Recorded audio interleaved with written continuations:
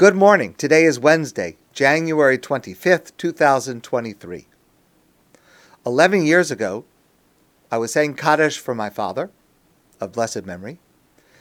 And, of course, I was always trying to find a minyan wherever I was, as long as it was possible.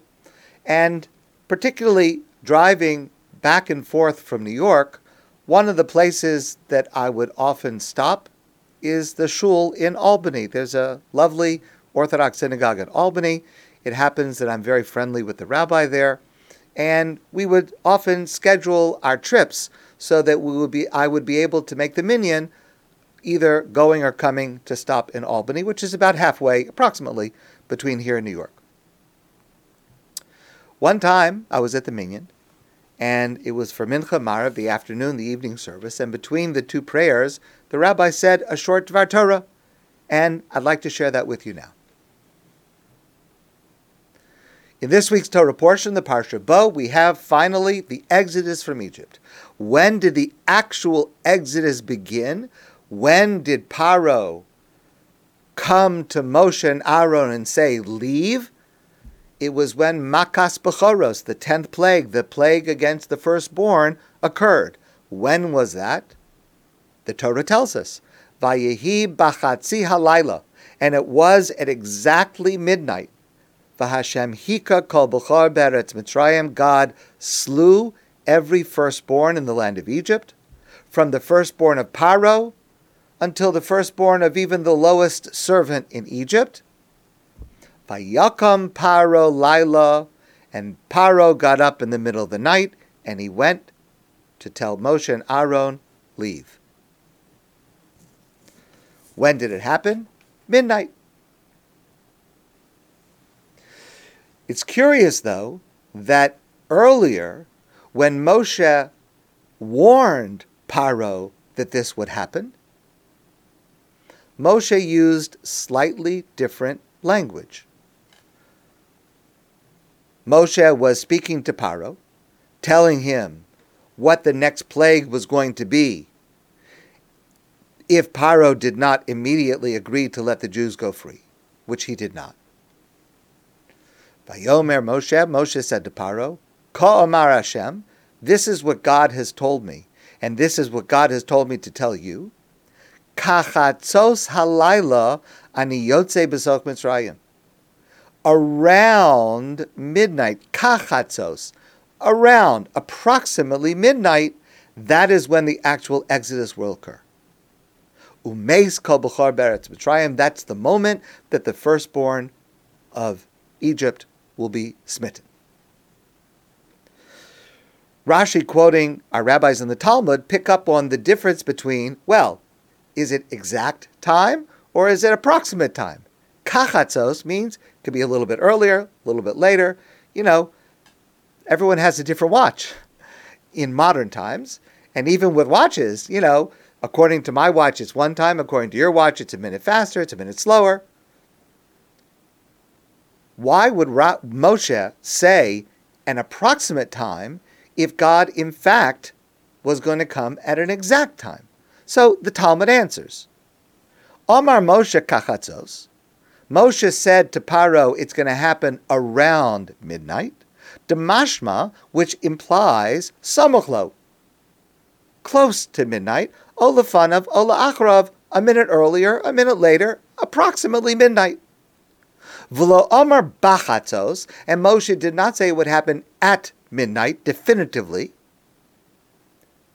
even though, of course, God was going to have it happen at midnight exactly.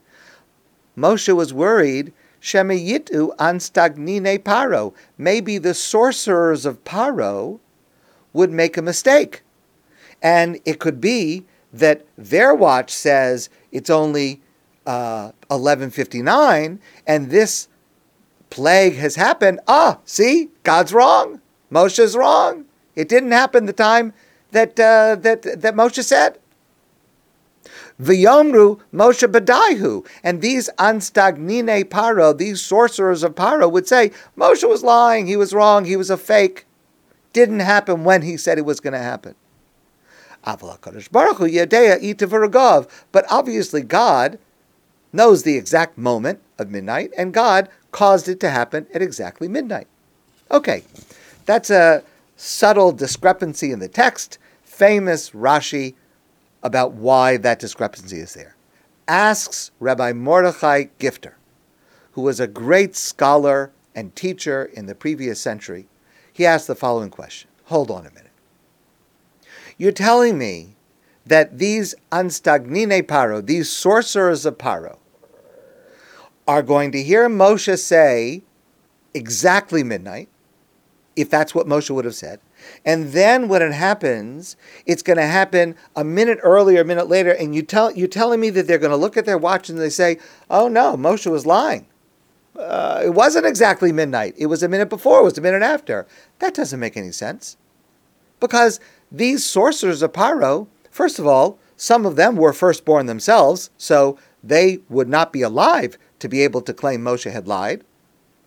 And secondly, even if they themselves were not harmed, there was at least one person in every single home that was harmed in this plague, the 10th plague. So they would have had a terrible, tragic loss within their own home at that moment. You're telling me that when that kind of chaos and hysteria and trauma is going on, that all across Egypt, a firstborn in every single home is going to die, God forbid?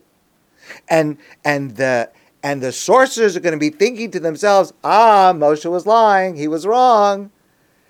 How could you think of such a thing? How could they be focused on such a thing at that moment? Rav Gifter answers, and this answer is so frequently true and so relevant to every single one of us. Rav Gifter answers, yes. That is what machlokas does. That's what it means when people come to arguing. They come to focus on minor, irrelevant details rather than to focus on the major issues that face them. So much arguing, so much disharmony is about narishkeit. It's about foolishness. It's about silly things. And yet we allow it to take over and to completely blind us to the really important subjects that are going on. That is the nature of machlokas.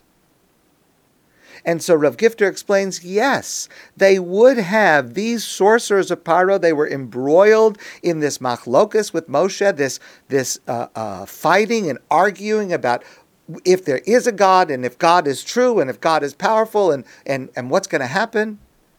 They would have, even at that terrible moment, focused on their own watch. No.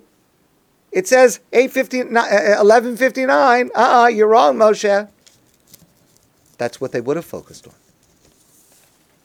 And that's why Moshe had to say, kachatzos, it's going to be about, so that they would not focus on that and focus on what's really happening. God is true. God is powerful. God said this is going to happen, and it did happen. And it is so practical to us because so often we could avoid machlokas, we could avoid arguments and fighting and disharmony and tension if we would simply focus on the main issues and not get sidetracked by pettiness. My friends, I want to wish you a great day, and I look forward to seeing you soon in person.